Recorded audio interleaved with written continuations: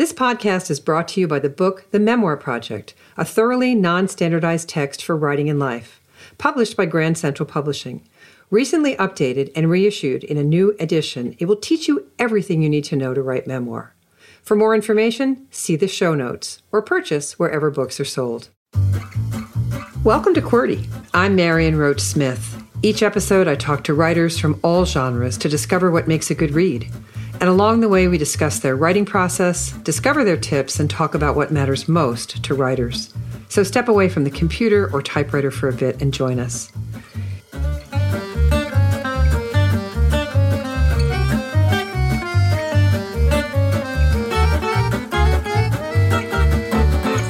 Today, my guest is Catherine Raven, author of the brand new book, Fox and I, An Uncommon Friendship, just out from Spiegel and Grau.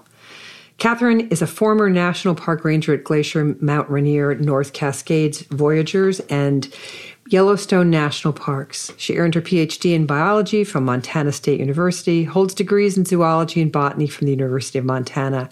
Her natural history essays have appeared in American Scientist, Journal of American Mensa, and Montana Magazine.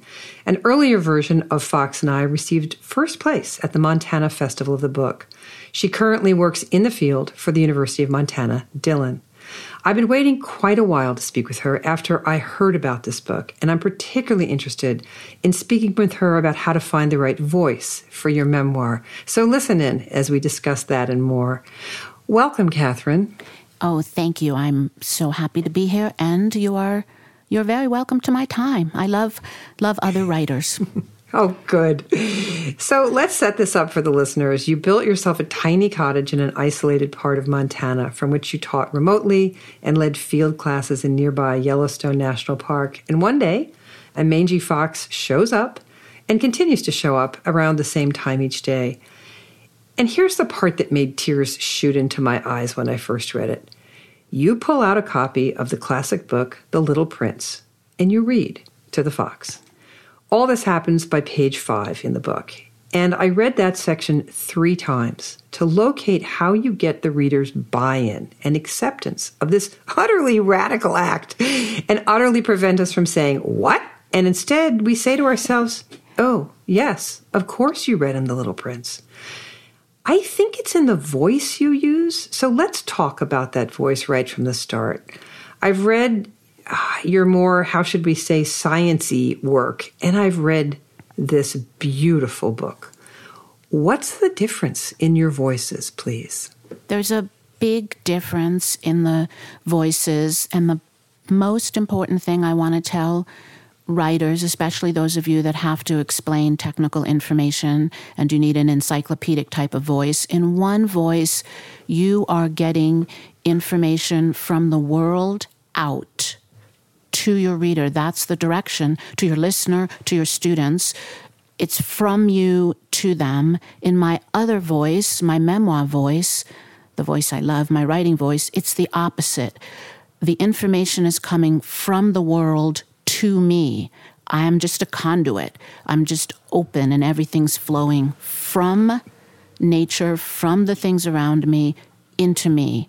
It's a very different way to establish a voice. Ah, perfect. It is a rare and wonderful experience when reading a book and the reader begins to feel like the writer has connected a string to the reader's heart. And that is exactly how I feel about this book. I am uniquely connected to it. I carried it with me. And maybe it's because I talk to birds or because I sing to my dog or that I garden a very large plot of a garden and spend a lot of my time in nature. I'm not sure. But you achieved an intimacy with me right away, and I think it's your honest, open loneliness that you are able to characterize right at the beginning. You portray it in a few sentences on page 2. You say, and I'm going to quote you here, "Living in this remote spot left me without reasonable employment. I was many miles beyond reach of cell phone towers, and if a rattlesnake bit me, or if I slipped, climbing the rocky cliff behind the cottage, no one would hear me cry for help. Of course, this saved me the trouble of crying in the first place." It's that last line that characterizes you and gives you to us as you are. And we carry that into the tale as the lens through which to view you. So talk about contrasting that characterization of you and the emotional decisions behind it, please. How did you come to that clear but small passage that delivers so much? I have a personality, and when people compliment my voice in this, I say, unfortunately, that is my voice. One of the things that I keep in my mind that really helps me focus on what I want to say are anecdotes that are so perfect, so specific. And for example, in the case of the loneliness that is so much a part of me, I was at a conference, a science conference, about a decade after I finished my undergraduate work at the University of Montana. And when I signed in, I grabbed a name tag, Kathy, slapped it on my chest, didn't even consider the fact that Kathy's kind of a common name. One of my professors saw me and said, Kathy, you're wearing the wrong name tag. And I pulled it off and looked at it, and it was some other gal's last name. So I immediately said, well, how do you know I didn't get married? And he started laughing. The two other people standing with him, they all remembered me from 10 years earlier. And they knew me so well. The thought of me getting married just made them laugh so hard.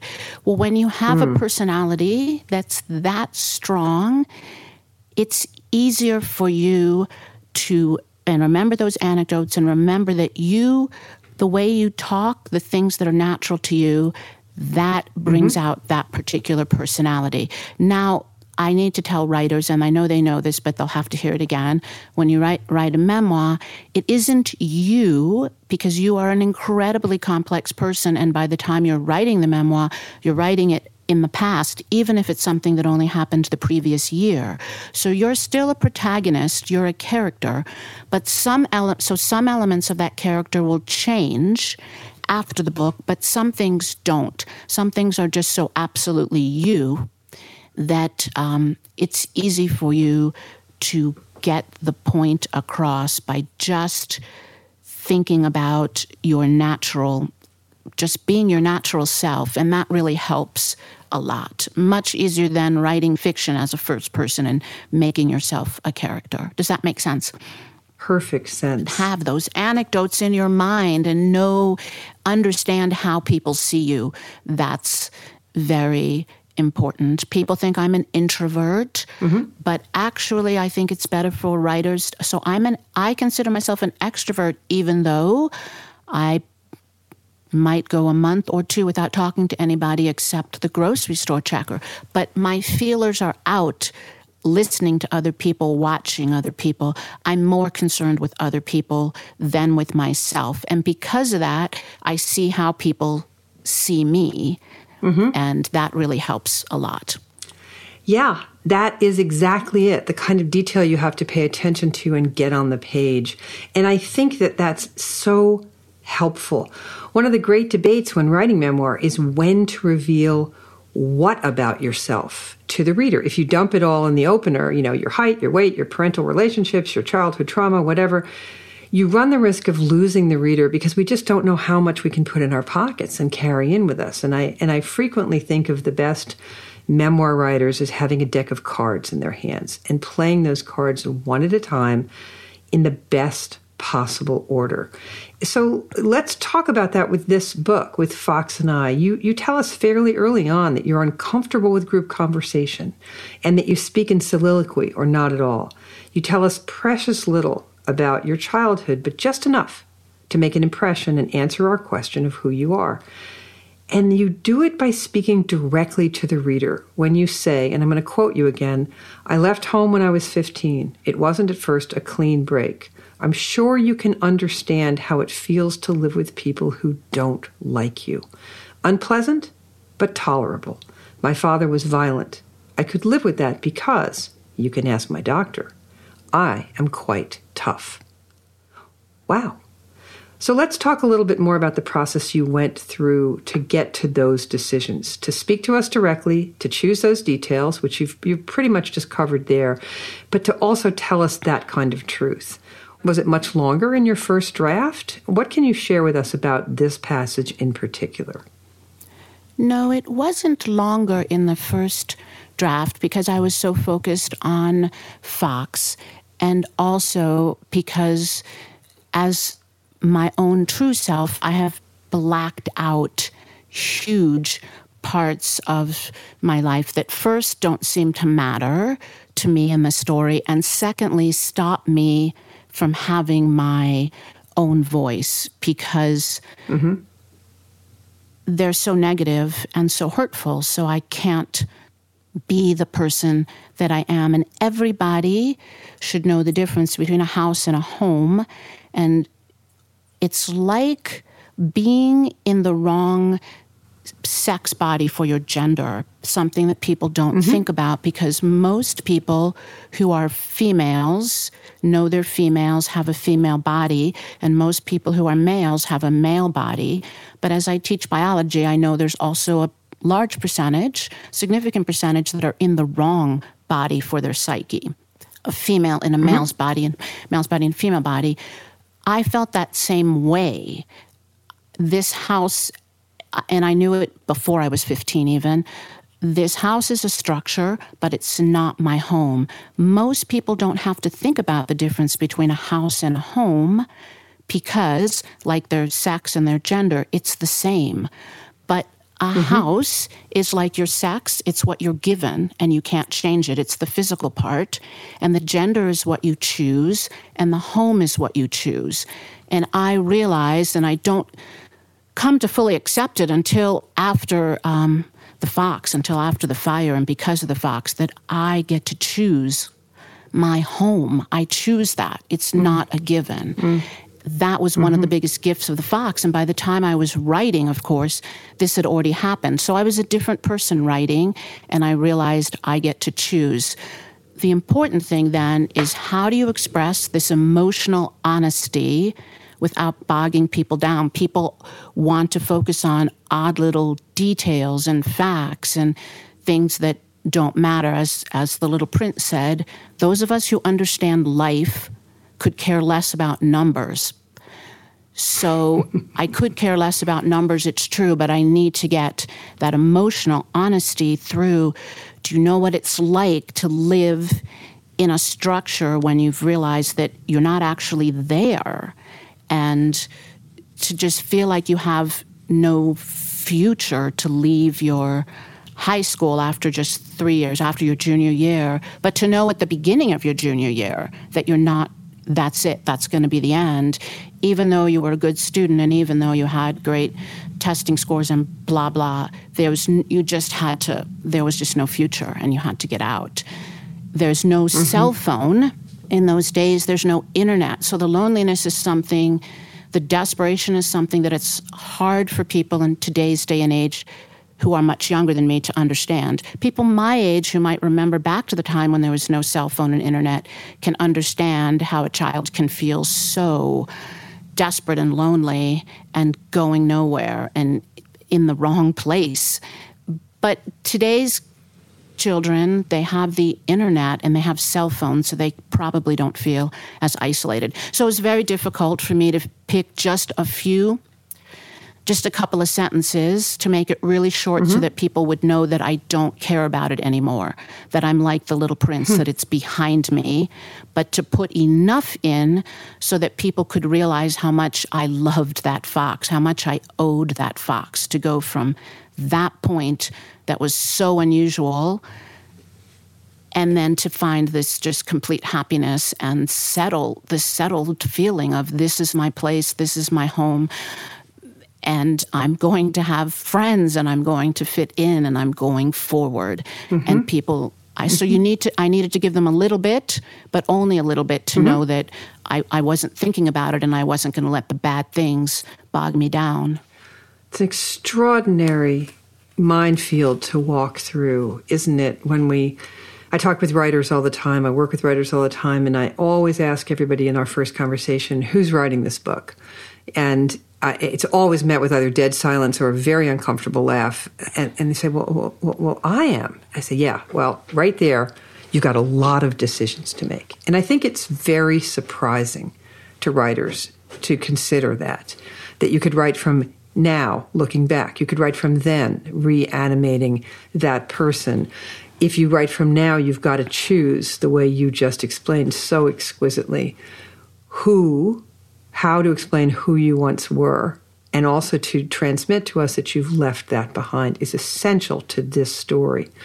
So let's talk about when you understood that you were writing this story. By page 9 in the book, you've taken on the single greatest pothole that memoirs with other species can take on, whether you're writing about your dog, your cats, your birds, because it's the anthropomorphization, right? The anthropomorphizing that we frequently see with cutesy stories that have to do with an animal. And you state that to avoid this, at least at the beginning, you were overcome with a sense of curiosity, and that led you on your side of that kept you on your side of the gulf between you, this curiosity. And I loved that. And I loved the power of curiosity that you show us. But this statement of early recognition of the pitfalls here suggests that you knew from the beginning you were writing a book, like even at that moment when you were just living. So were you, and was this the book you were writing, or were you writing some other book and then you got talked into writing this book? Or just tell us when you started taking notes for a book, and which book was it, and then what happened? So those are all really good questions. So what I meant was, what I was thinking about conveying was not a book, but when you are a professor, you are basically you're telling stories all the time. And so the Fox story was a story that I was going to be, in fact, even not to my students, but even to my colleagues and the secretaries and the people that I worked with. It's an important part of your life, especially when you're single.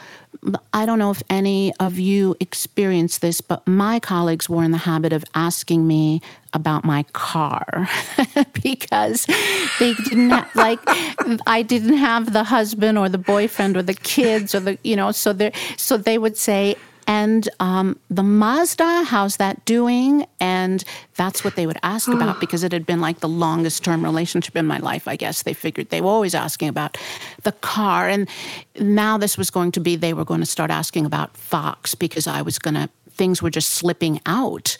And that was the story. So that's important to know. I wasn't writing a book, but I knew that I was bumping into my colleagues in town, in the park, at work, and I needed to face what I thought was going to be difficult and also embarrassing situation with the issue of anthropomorphizing. And the second thing about the notes, so that's what I do. I'm a journal taker and always have been.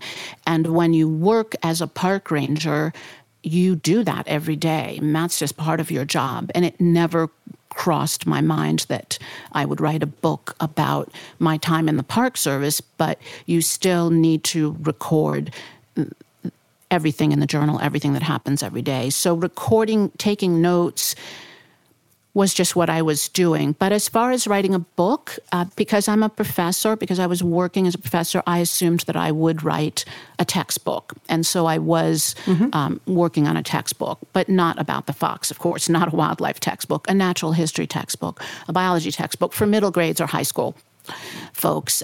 So the point that I knew that I was writing this book about the fox was when I realized I owed it to him. That was a really quick decision. I actually physically swept the pages of the textbook off my desk. I just went, it's not a real desk, it's just a door that I have propped up on some file cabinets. I swept it on the floor. That was the night that he brought the 4 kits over in the moonlight, and I realized how much my life had changed, realizing that one individual trusted me that much and had put that much joy into my life.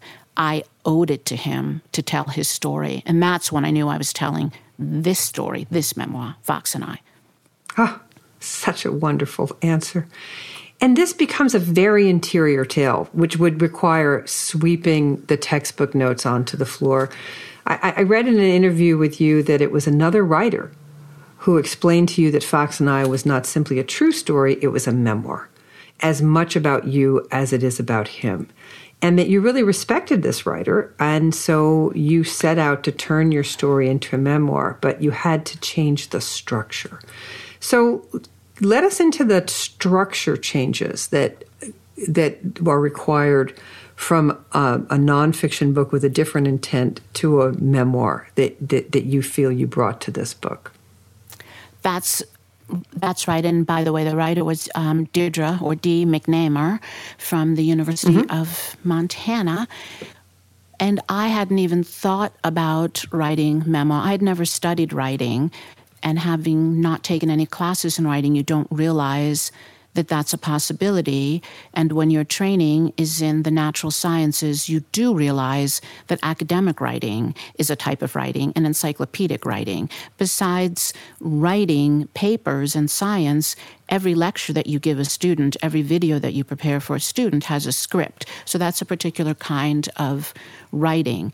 And to let yourself in meant what are the most important parts of your internal dialogue, your emotional life. That's the first thing. And it took me a long time, by the way, after Deirdre wrote back to me and said, you feel so deeply, but it's you.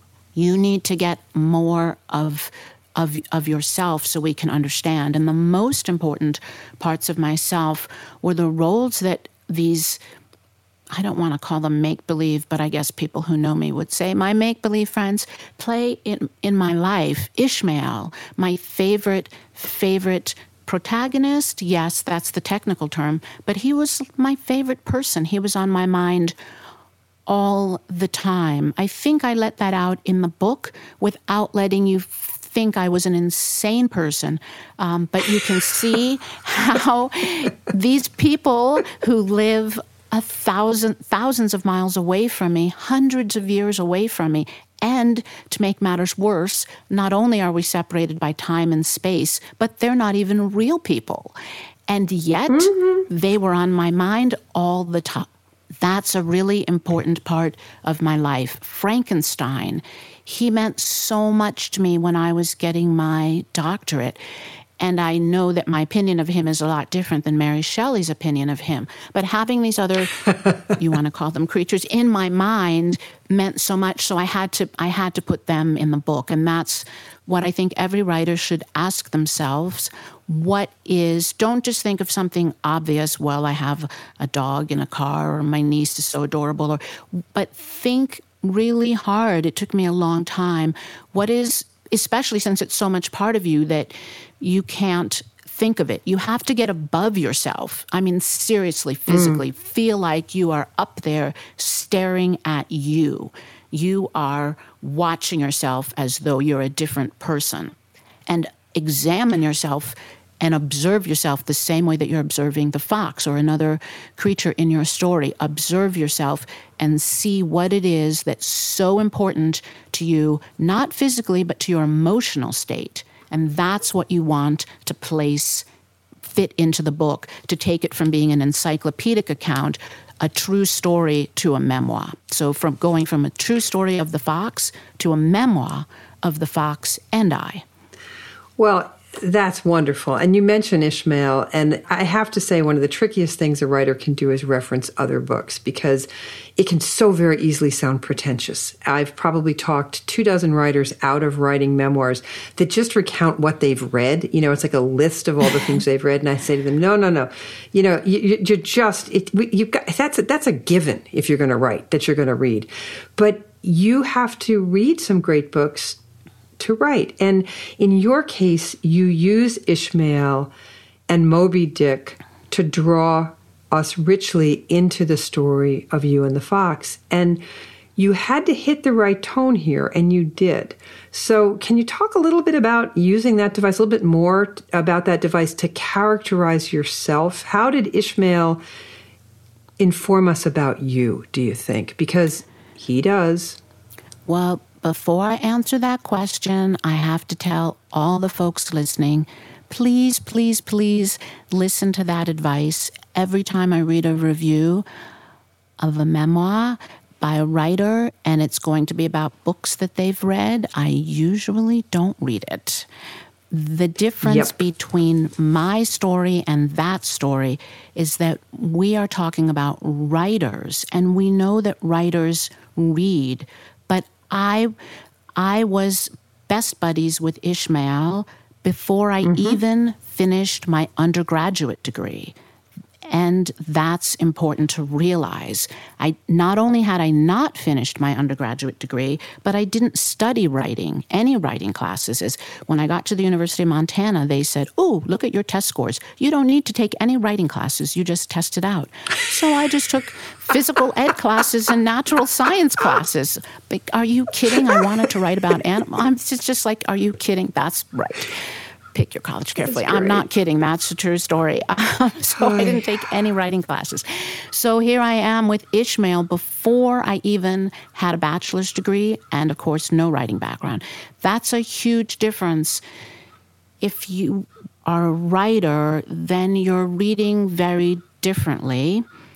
And with Frankenstein, I did have a bachelor's degree, but when I write about how important he was in the book, I'm getting my doctorate. But when I met Victor Frankenstein, I still hadn't finished my bachelor's degree. I was a backcountry ranger who only picked up the book because I needed to carry as little weight as possible. I mean, I weigh like 110 pounds and you're carrying like a 25-pound pack. The park doctor is saying, no, you can't do that. But I wanted a book, and they didn't have Nooks in those days or Kindles. And so I just got the teeniest, tiniest little book. I still have that copy of Frankenstein. It's really, really yellowed. But it doesn't weigh very much, and so that's why I had it. So it's important. You can fit books into your life, into your story, but not if you're a writer. Please don't, because I think that it just doesn't work. And the second important thing I want to say is there's a line in my book that says writers cannot, something similar, I'm paraphrasing myself, writers can't control the well-meaning pirates once their book sets sail onto unknown waters. That's one of the most important things that I learned, and I hope you'll take it to heart, and I hope that Dr. Seuss isn't rolling in the grave and coming back to haunt me, or Mary Shelley for that matter, because I'm abusing their characters, their purpose for the book. Because when you're a writer, when you've studied writing, then you learn about Frankenstein and Ishmael and Dr. Seuss if you study that.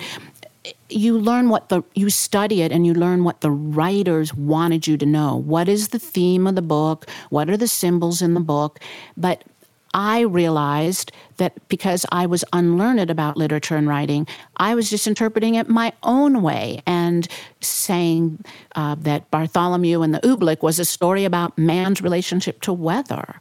I'm not sure Dr. Seuss really thought that it was, but that's what it meant to me. And I know Mary Shelley didn't really like Victor all that well, but I just loved the guy. I mean, I loved him too. Just loved him. Yeah. I loved him too. Thank you.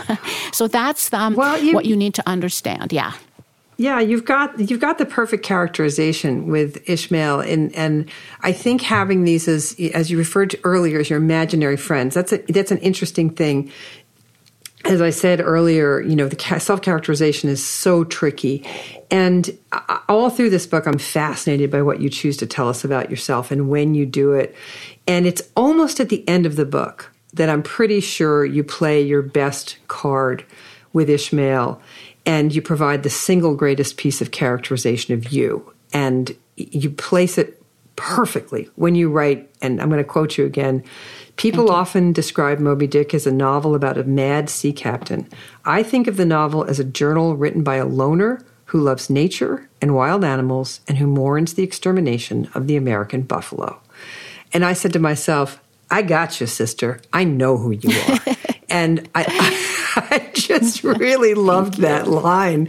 A loner who loves nature and wild animals. Yes. And it allowed us to see you through that lens. That was the perfect use. It tells me no good to read a line in your book, to clarify what you were saying about writers not just writing about books. It doesn't mean no good if you say, I love Moby Dick. Well, I just learned nothing from that line, right? I lived by Daniel Martin. I learned nothing from that line. Frankenstein is my favorite book. I learned nothing from that line because it's what you did in your metabolization of the story.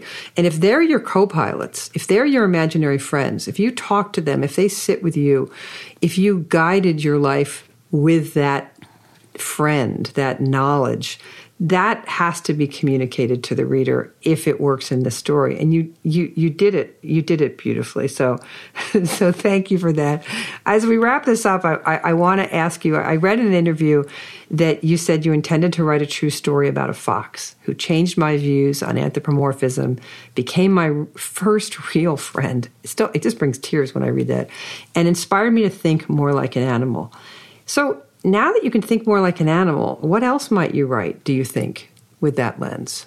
I am working on a novel. I love all the characters. You probably guessed it's third person because you can see the way I write about the fox. I love the tight third person voice. And so although it's third person, there's one protagonist. She is on the autism spectrum, and she is in the Pacific Northwest, which isn't where she comes from, but she ends up there on her way to Canada. And she falls in love with owls. And the book is called The Owls of Sibyl Springs. And she's living in an old, it's not too old, it takes place in the 80s, and there's a whorehouse there from the days of logging, and logging is disappearing in the 80s because of the spotted owl crisis. So it's historical, but it's also a mystery. And I love the protagonist and the three other main characters in the book that are trying to save a hot springs deep into the hidden wilderness, just as the Wilderness Act and the spotted owl crisis are happening. So there are animals. I can't write it. There's a lion, a mountain lion in my story at the whorehouse, of course, they had pet swans. So there's swans and lions. Of course. And there's a little, and owls. And a skunk, of course, that lives in the whorehouse is now a flower farm. So they've got skunks. And it's just, I love animals. And I know that there's a lot of people out there who have the same empathy. Well, you're one of them. So, wow, it's just great to talk to you and meet you. And we're waiting for our books, right? I'll be waiting by the bookshop door for your next one. Thank you, Catherine. Thank you. It's been a joy to talk with you. Thank you so much for coming along today and being so, honest. I so appreciate it. Thank you so much. I hope I hear from other writers, and we're all in this together, so we're gonna get where we're going. Don't give up. We are. The author is Catherine Raven. The book is Fox and I, An Uncommon Friendship. Reach her through Susanna Lee at SusannaLee.com. I'm Marion Roach-Smith, and you've been listening to Cordy. Cordy is produced by Over It Studios in Albany, New York. Reach them at overitstudios.com. Our producer is Adam Claremont. Our assistant is Lorna Bailey. Want more on the art and work of writing? Visit MarionRoach.com and take an online class with me on how to write memoir. And thanks for listening. Don't forget to subscribe to Cordy and listen to it wherever you go. And if you like what you hear, please leave us a starred review. It helps others to find their way to their writing lives.